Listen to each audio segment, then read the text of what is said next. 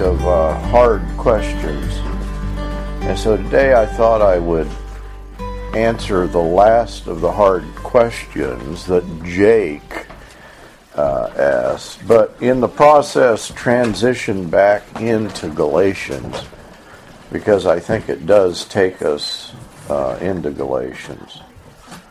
And Jake's question was about the hilaskomai, or how to translate hilaskomai in whether you translated expiation.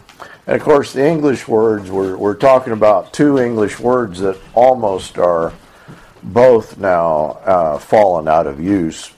But expiation originally had the idea of a real taking away of sin, and then propitiation, a payment in some way. And I'll talk about the meaning here in a little bit.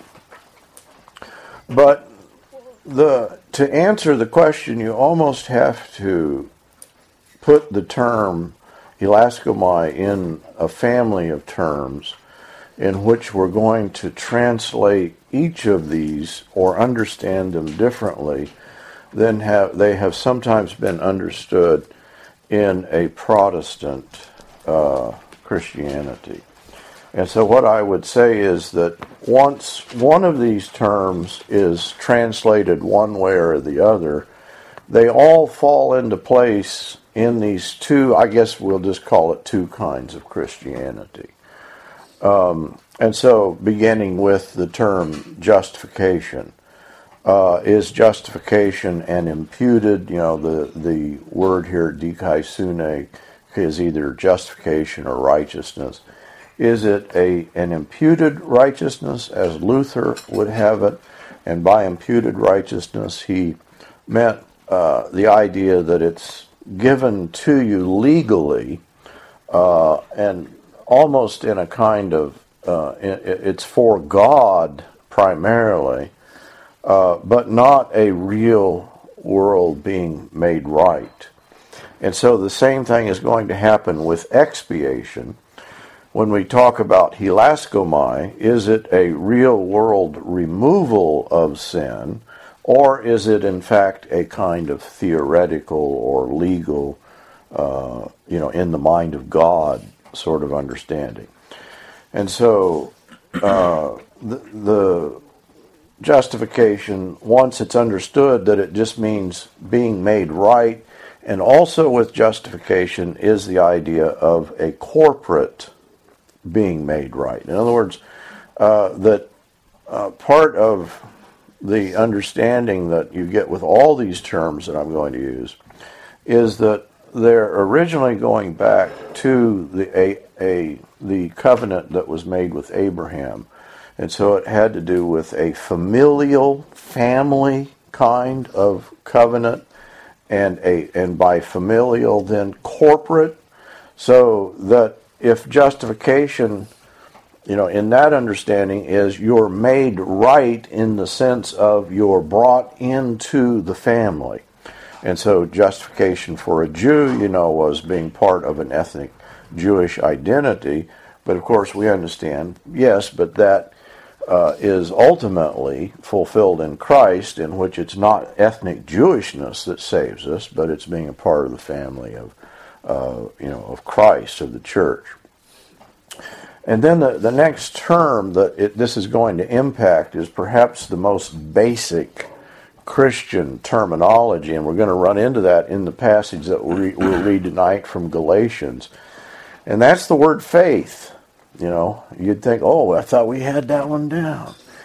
But what has happened is that we've understood faith as primarily faith in Christ. And what people have often missed is, in many of these passages, what is being addressed is not faith in Christ, but in fact the faith of Christ.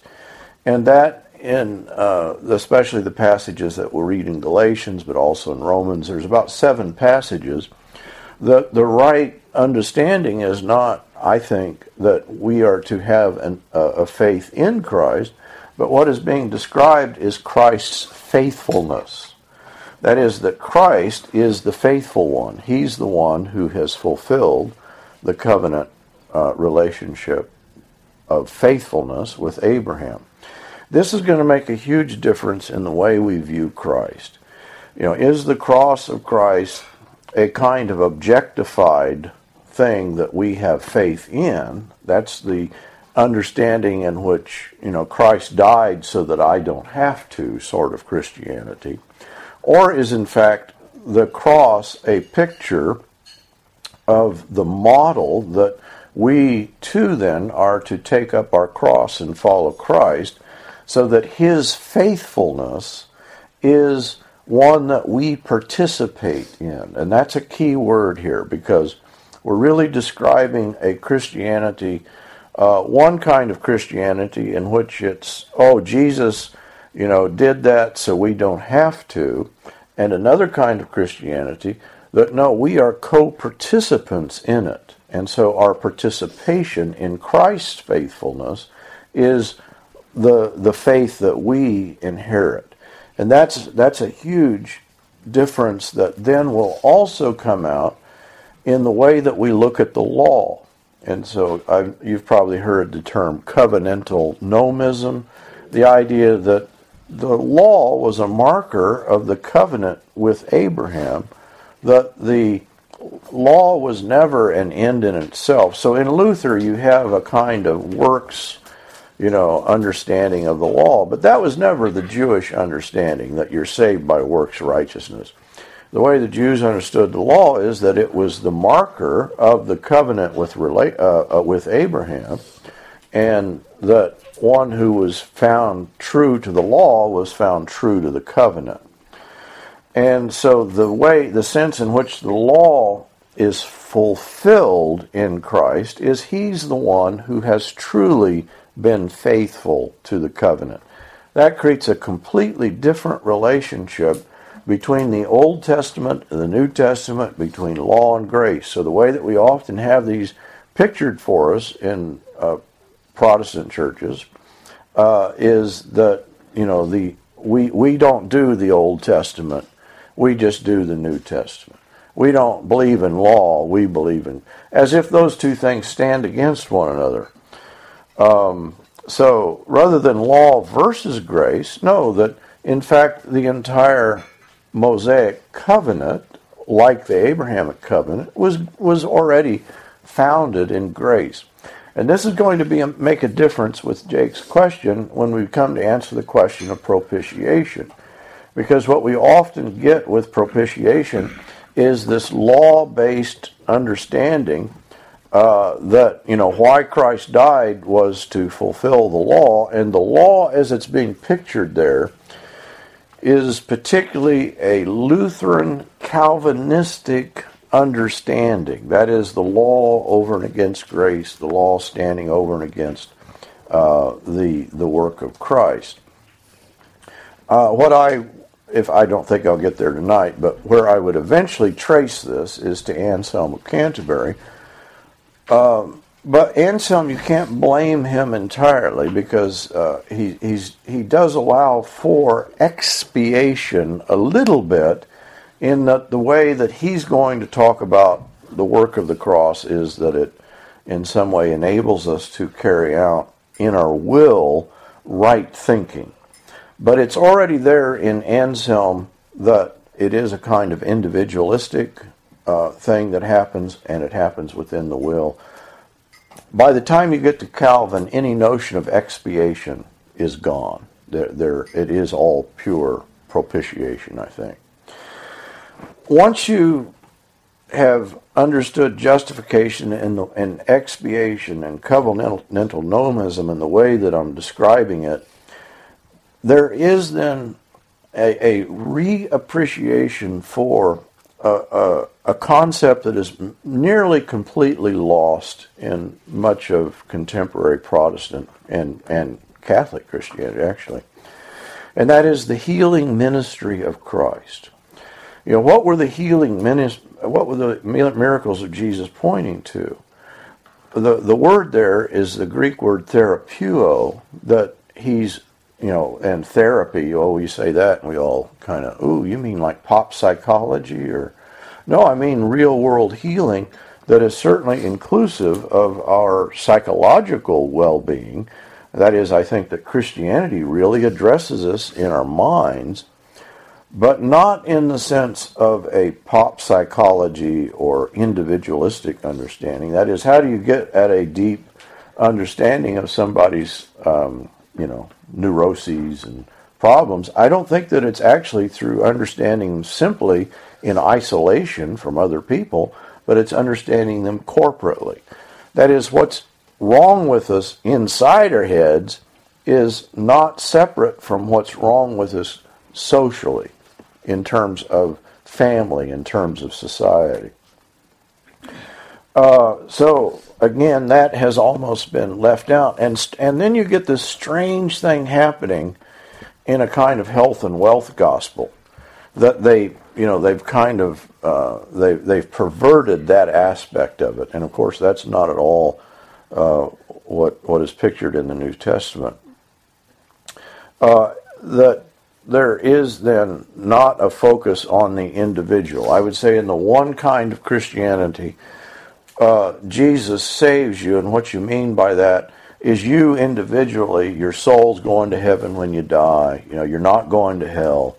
And that's pretty much the extent of the good news.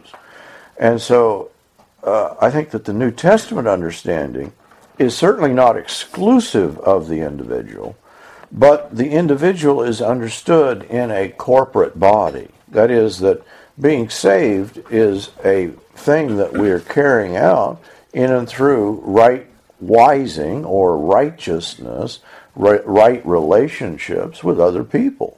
That we can have a family-like relationship that culminates then in a radical kind of Christianity that is usually associated then with, the Anabaptists or those peace churches that believe in this strange way that we shouldn't kill people. Isn't that odd? How did they ever get there? Well, I think that's the part of the way that you get there is that it, not saying that the peace churches have gotten all this worked out in the way that I'm describing, but once you understand that salvation is this corporate identity, then you understand, we can carry out the Sermon on the Mount, not so much in an individualistic sense, but if we're committed to doing this thing together, that we can in fact create, or not create, but we can participate in the peaceable kingdom that Christ has made for us. And that then is very much connected, and I would say it's almost the same subject as the peace that you experience in yourself. I don't think that you can participate or imagine that you need to participate in the violent kingdoms of this world and experience the peace that passes all understanding that is given to us in Christ. But I think that corporately, when we begin to put on that peace, that guess what? You can actually begin to experience a different psychological, different emotional life in which the struggle that Paul describes in chapter 7, that agonistic inner conflict, is no longer characteristic of who you are. So, that as long as this, this alternative is not taken, I'm afraid the other alternative is to imagine that God accomplishes his purposes through violence, through the principalities and powers of this world, through nation states, and we just need to elect ... for president, or that God forbid that's going to save us. So what saves us then is not the city of man, but the city of God, right? So I'm setting the scene here for understanding propitiation and expiation. So propitiation in this scheme of things would go with a kind of imputed righteousness. Expiation goes with the image and metaphors in which I think are more true to the New Testament, in which sin is actually taken away. Think of the picture of being brought back into right relationship, putting on Christ, being adopted, Christus Victor, that Satan is defeated. And that there is this covenantal faithfulness that we are in fact enabled in and through Christ's faithfulness to carry out. So maybe a key question we should ask ourselves, is God's righteousness good news or bad news?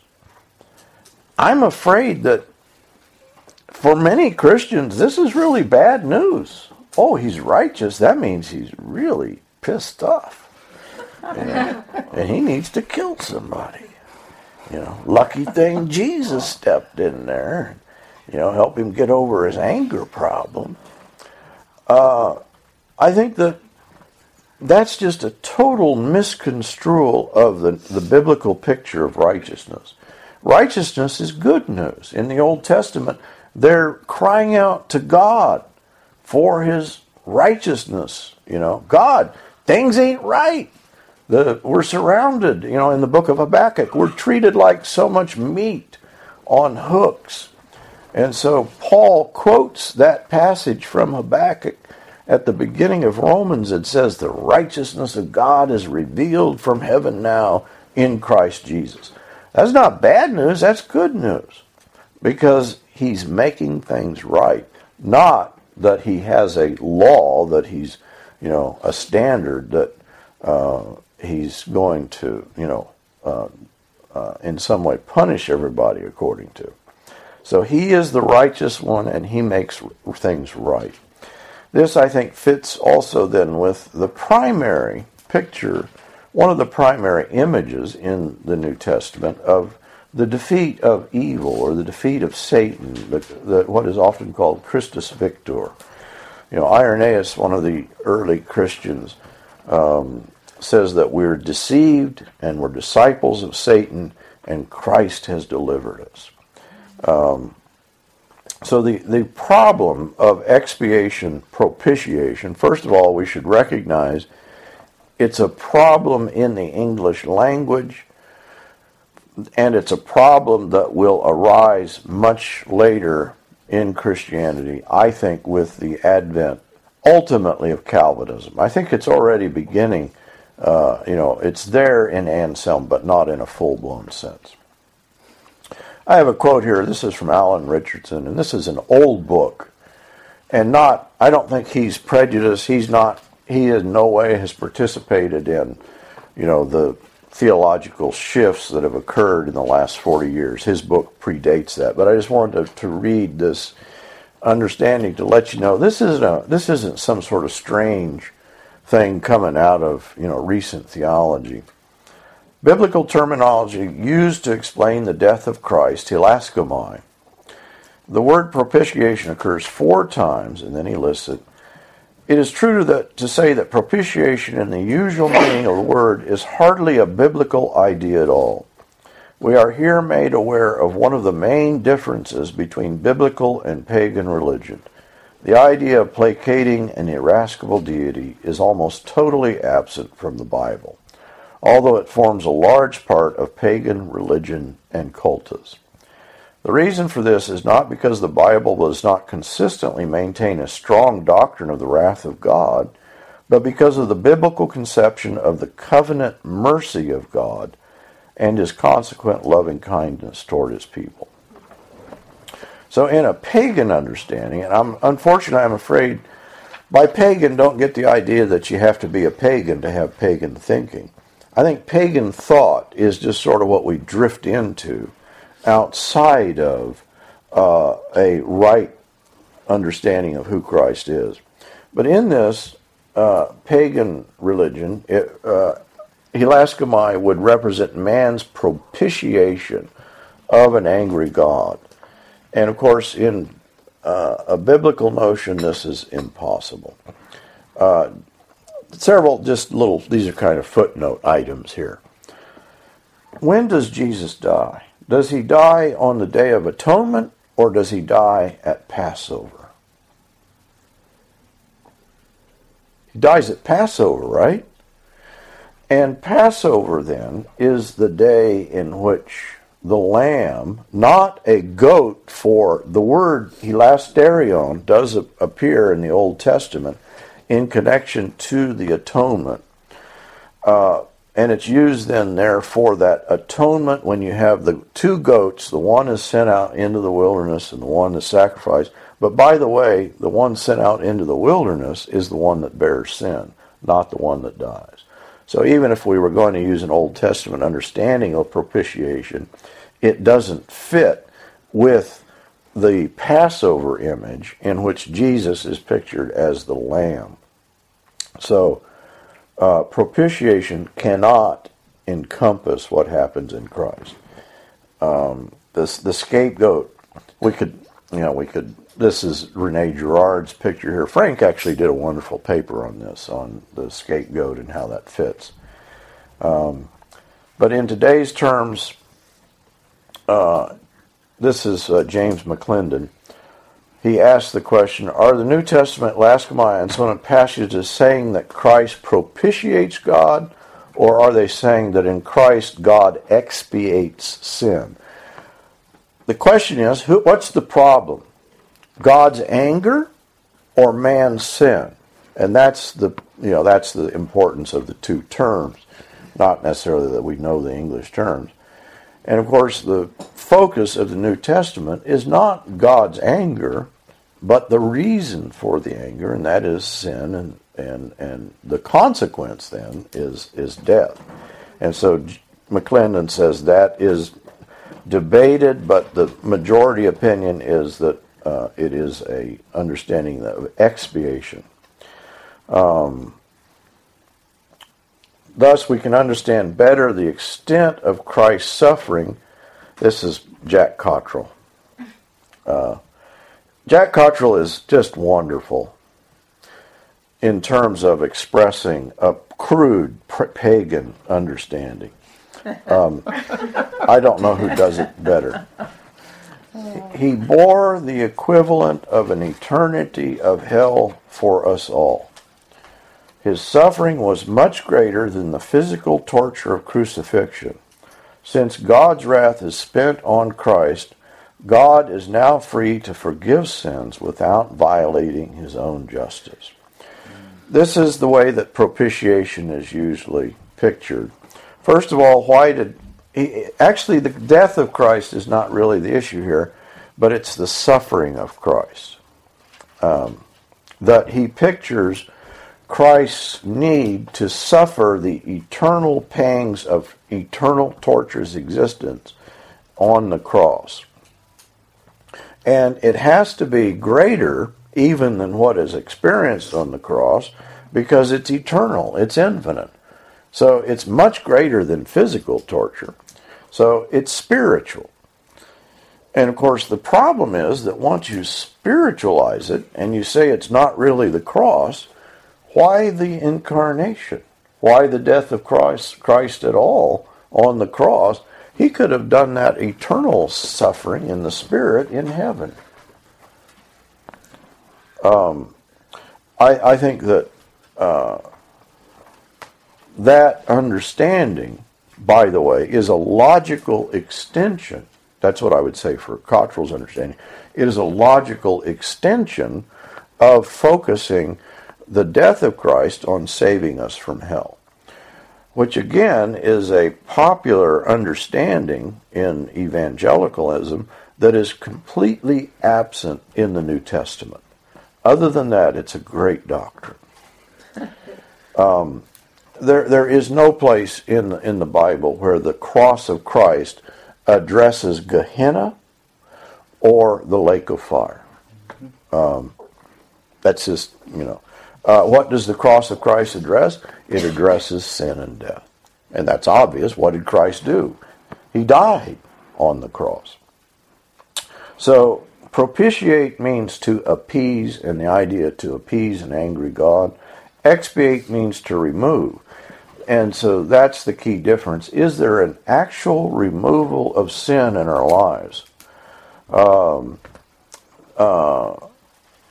The idea of hilasterion does not make God's grace gracious, but God's grace is its presupposition.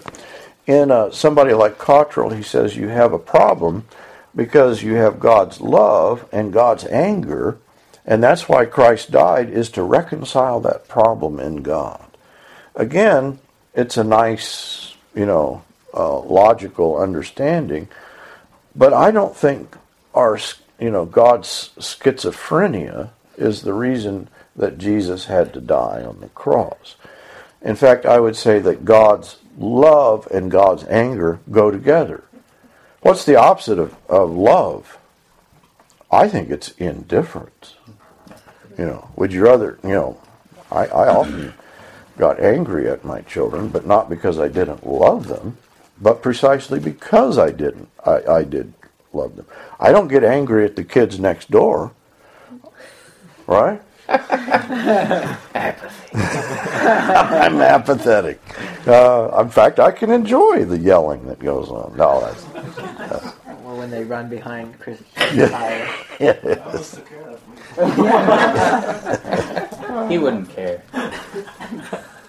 Oh my goodness gracious. Better not dent my car.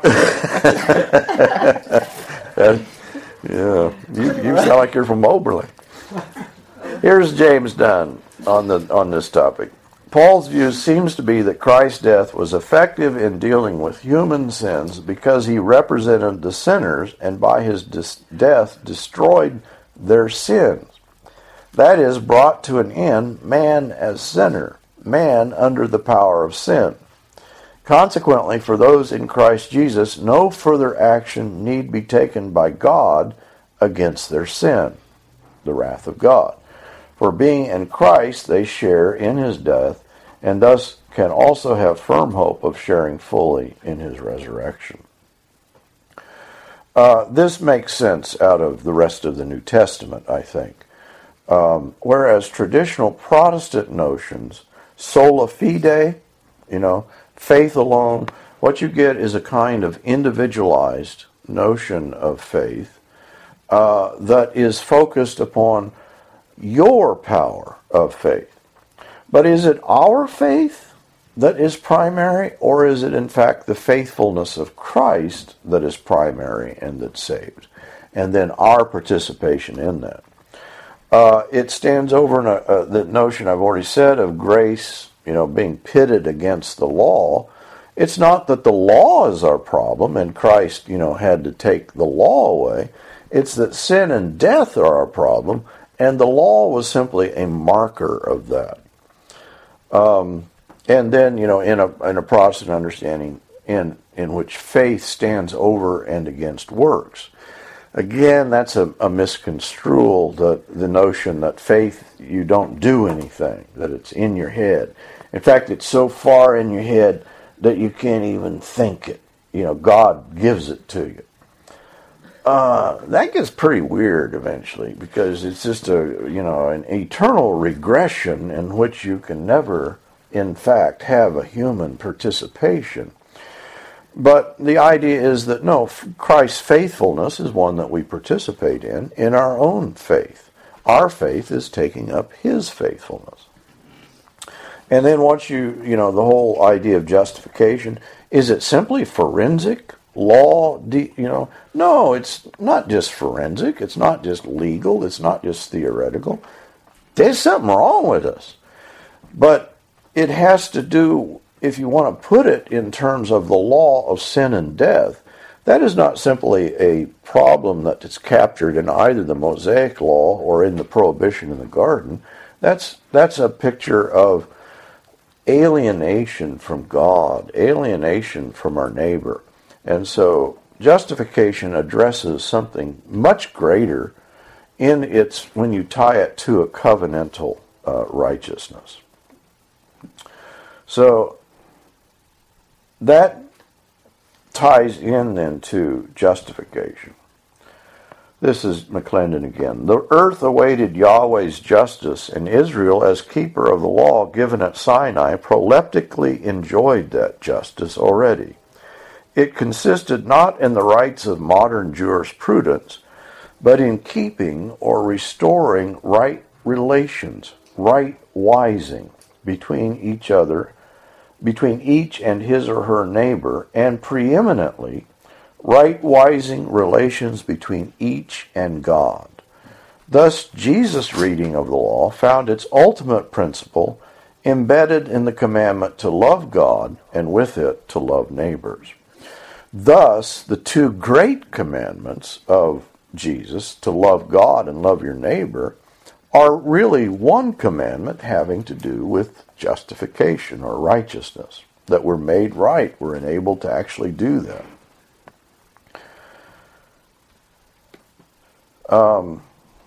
So justification has been distorted, and I think propitiation is a part of that distortion.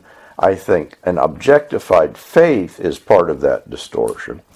And all of that then comes to fruition in Martin Luther's point that, well, we just need to get rid of the book of James.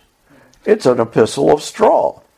Once you make that move, there are portions of the New Testament that are going to make no sense whatsoever to you. So, for James, though, rooted in Jewish wisdom lore, justification, faith, and right relations with God and neighbor are an inseparable monad. This is McClendon. The lack of any one of them is the lack of all. So what is faith? What is right? Well, it has to do with things that you do. It has to do with the way that you treat widows and orphans, and think of the judgment scenes in the New Testament.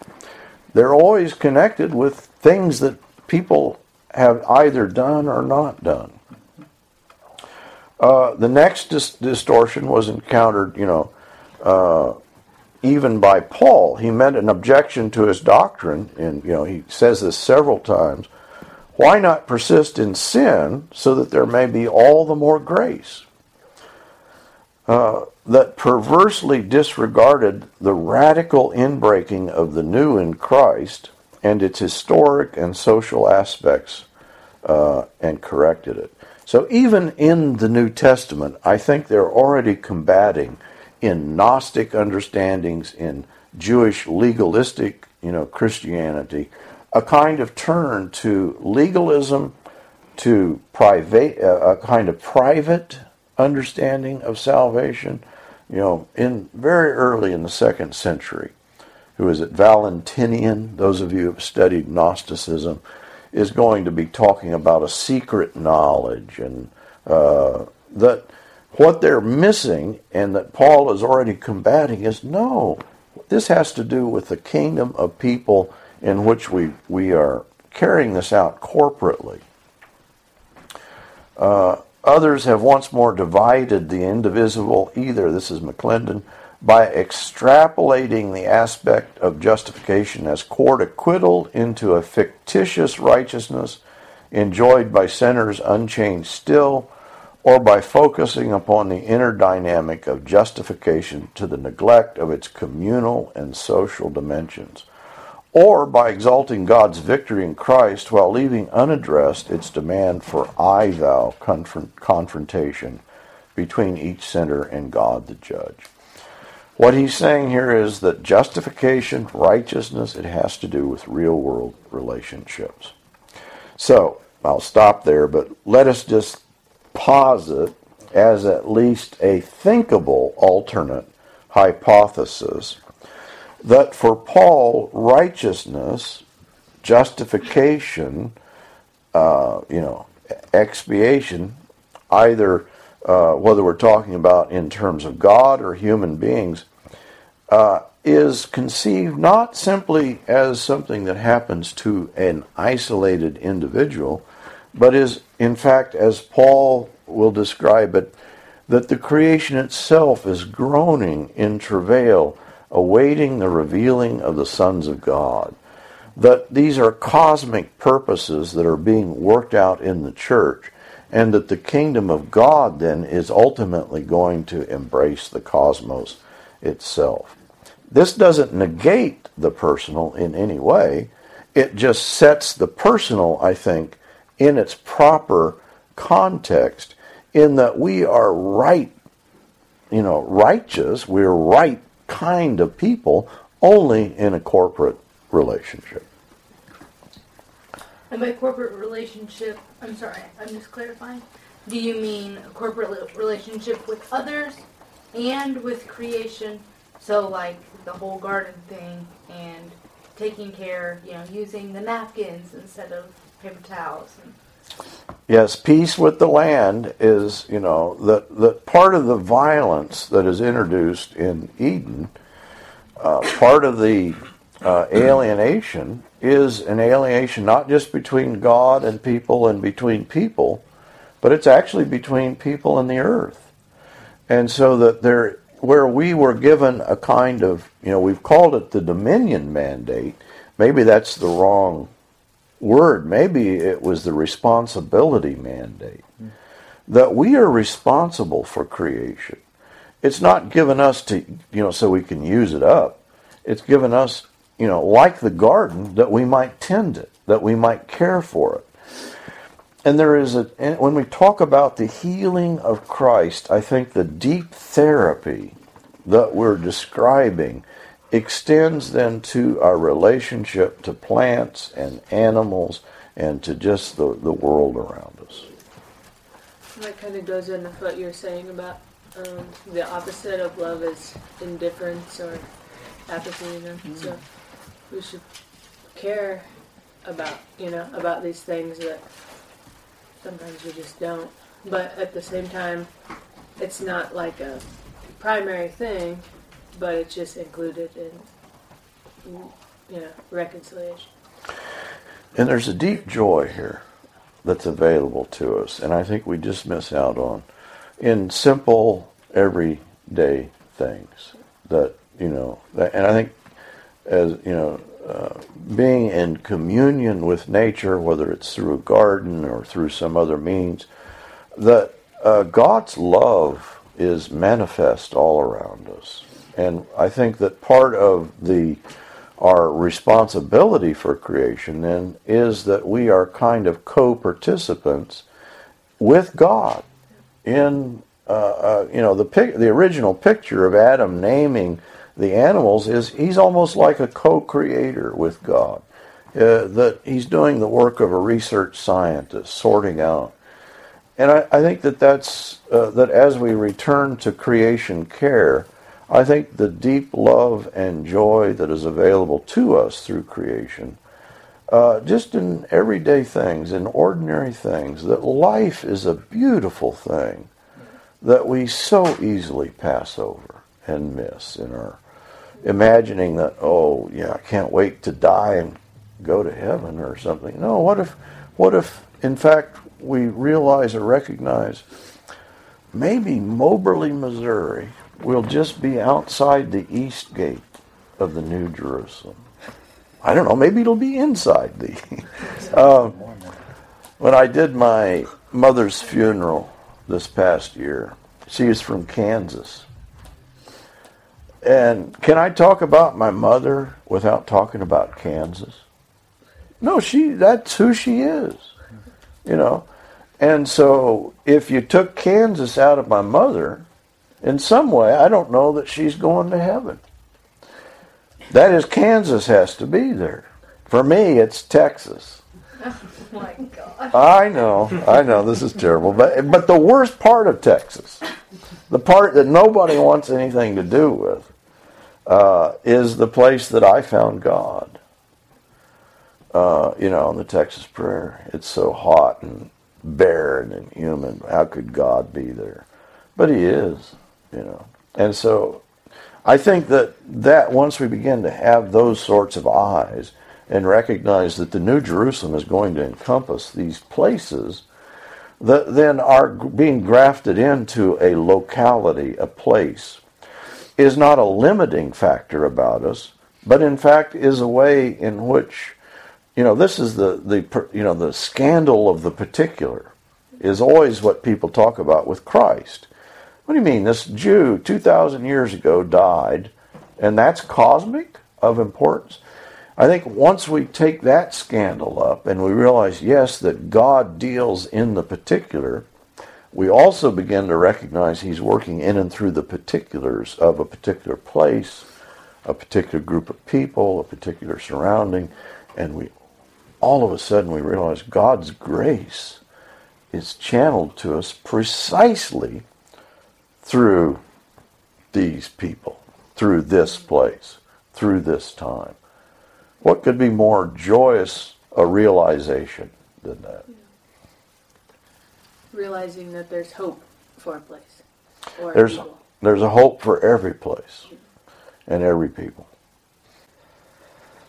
All right, let's look at Galatians 2:11-21. You want to start with verse 11, Dalton? Well, read a sentence, and then everybody will jump on you when you finish and explain it. Okay. When Cephas came to Antioch, I opposed him to his face because he stood condemned. So this is Paul's running down. This is kind of a mundane thing here. What is it that Peter won't do? He won't eat lunch with everybody else. You say, well, what would that matter? Well, for Paul, that makes all the difference in the world.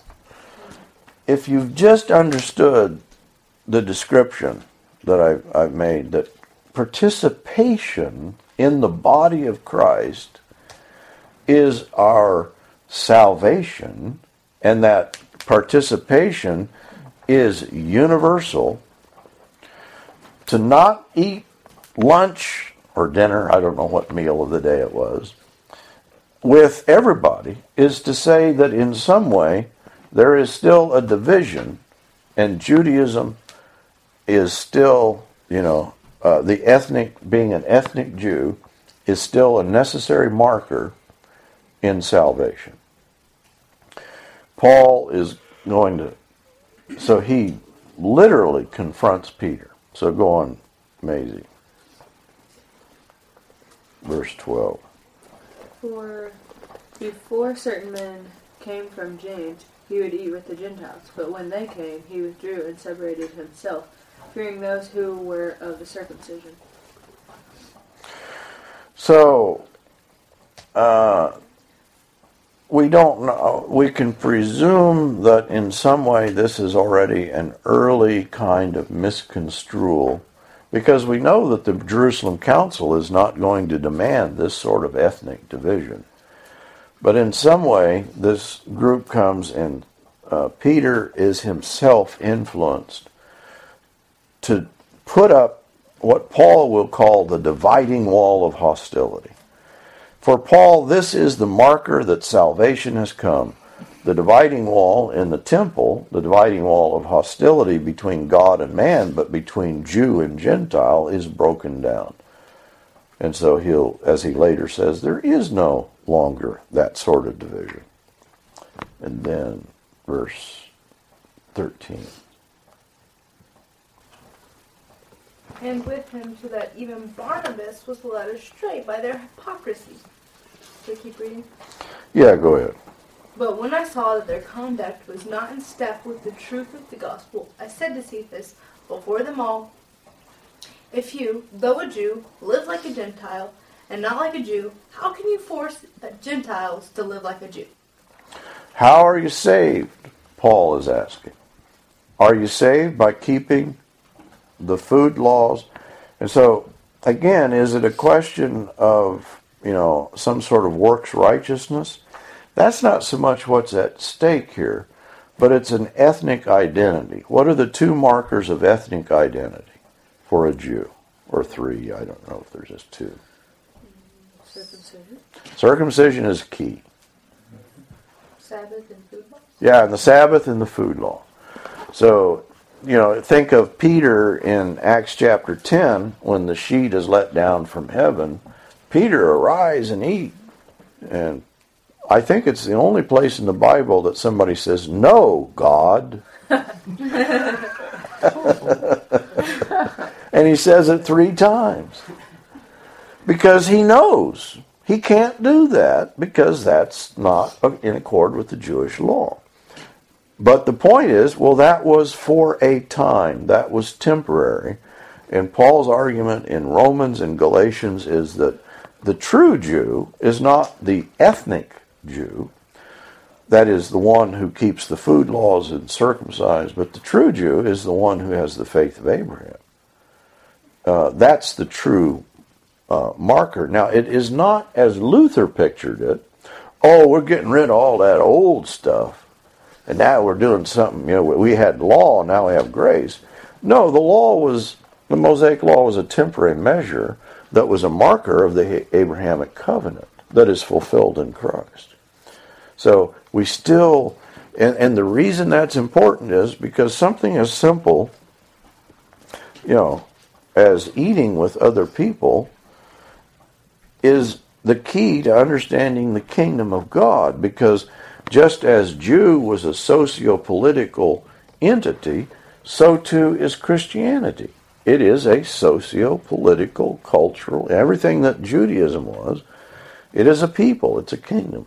And so you can't have divisions in the kingdom of God. Beth, you want to read the next one? Sure. We ourselves are Jews by birth and not Gentile sinners. Yet we know that a person is not justified by works of the law, but through faith in Jesus Christ. So we also have believed in Christ Jesus in order to be justified by faith in Christ, and not by works of the law, because by works of the law no one will be justified. So the question here that we've discussed is, what faith saves us? And here is it the faith of Christ or is it faith in Christ? And Richard Hayes and others would say, well, actually what Paul is saying, that the faith of Christ is what's key, that Christ has been true to the covenant. Okay, I have a question. So, is this idea of so Paul is saying law is not how we get justified. So I'm thinking of the new perspective, the the N.T. Wright thing of the paradigm of the new perspective. So is this kind of in that worldview paradigm? Would this be saying they never thought of it as legalism? Yes, that's right. Yeah, Richard Hayes and N.T. Wright. Richard Hayes wrote his doctoral dissertation and on the idea of Christus Pistu, or the faith of or faith in. And so Wright always credits Hayes with, in fact, being the leading light in new perspective. But yes, the idea is that no Jew ever thought that he was saved by his ability to do good works. That's not part of Judaism. They thought they were saved because they have entered into a covenant relationship that is marked, first of all, it's a relationship with Abraham, but is marked then by the law, so that it's not a matter of works righteousness, but it's a matter of being in the family of God. And Jews then pictured themselves as being, through their ethnic marks of food laws, and even in the Judaism, there's an allowance for sin, right? Sacrifice for sin. So it's not that they ever had the notion that They had to keep. that they had to, in some way. Paul will say, "I kept the law perfectly." I was, he will brag about it, and he says, "And yet I was the chief of sinners." So the law, the function of the law then was to mark out, as Paul will say, it is a kind of tutor or slave that would bring the children to school. The law then carries us from the covenant of Abraham to its fulfillment in Christ. The law was never meant to be a permanent measure, and to in some way make the law definitive of God's work in Christ, as I'm afraid a Lutheran or Calvinistic understanding has done. is to give the law a greater importance than it ever had in the Old Testament, and to miss then what the message of the New Testament is. That no, it's not that Christ fulfilled the law in that sense. He fulfilled the law in that the purposes of the law are met in Christ. Christ embodied the law is another way of putting it. He's bigger than the law. The law was a temporary measure. But if, in our endeavor to be justified in Christ, we too were found to be sinners, is Christ then a servant of sin? Certainly not. For if I rebuild what I tore down, I prove myself to be a transgressor. For through the law I died to the law, so that I might live to God. It's no longer Paul that lives, but it's Christ Jesus who lives within me. I take Paul to be describing in a very literal sense what something has passed on. He describes this, he's going to do it later in Galatians, but he does it in great detail in Romans. That is this I, and this I that is he's going to describe in terms of being antagonistic, split. There's the law of my mind, there's the law of the flesh. I do what I don't want to do, and what I want to do, I don't do. That it's like Dr. Jekyll and Mr. Hyde. Or it's like, the things are out of control, like Frankenstein's monster. That you got problems, man. But don't imagine that the New Testament doesn't address your psychological problems. Yes, it does.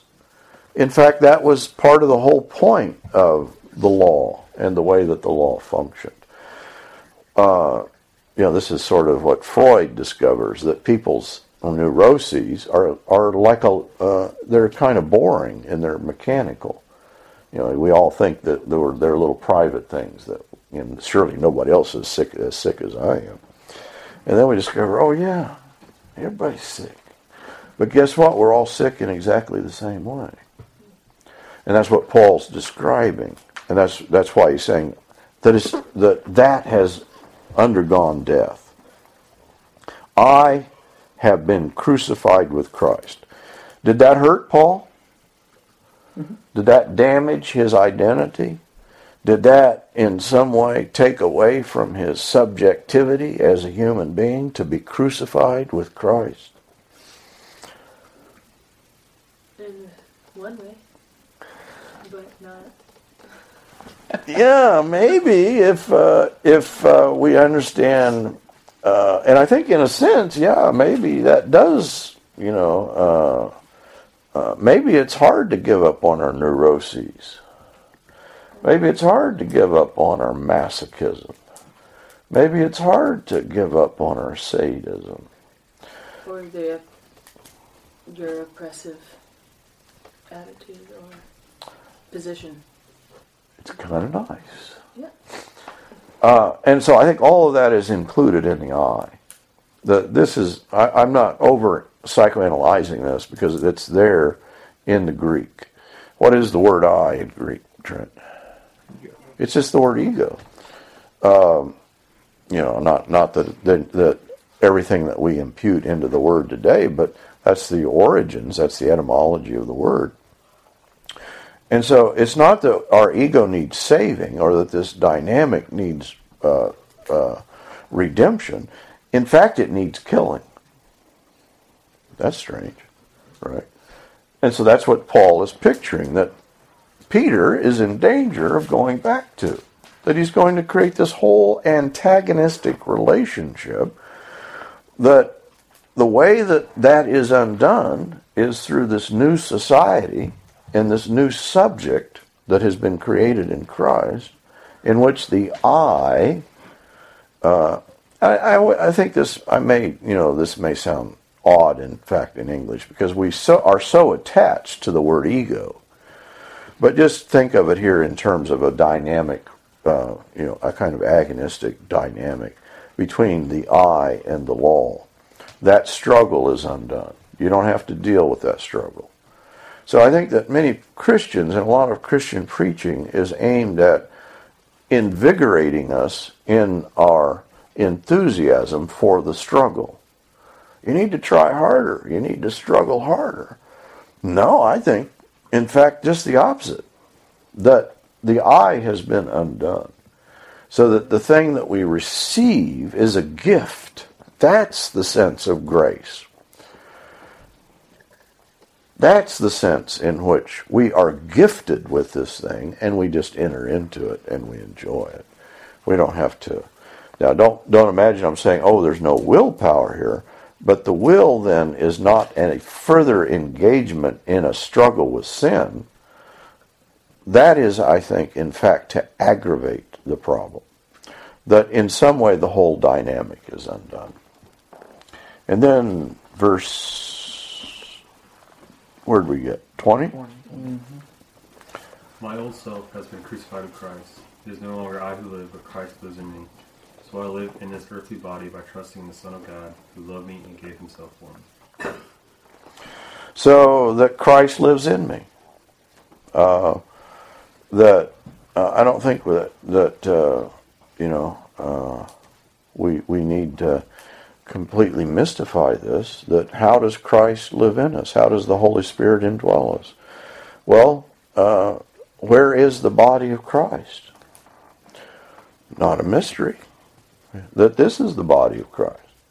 And the way that Christ lives within me is that as I indwell Christ, Christ, indwells me. Is that where two or three are gathered, Christ is there. Richard Hayes does a thing that's, I think, heretical. But it's a heresy that I would almost prefer to the kind of fundamentalist misunderstanding that you get in pictures of the Holy Spirit. His idea, he says, well, actually in the New Testament, whenever it talks about the Holy Spirit, it's always talking about the corporate identity. The indwelling of the Spirit is the indwelling of a plurality of persons. So that love, joy, peace, long-suffering, the fruits of the Spirit are things that we enjoy corporately.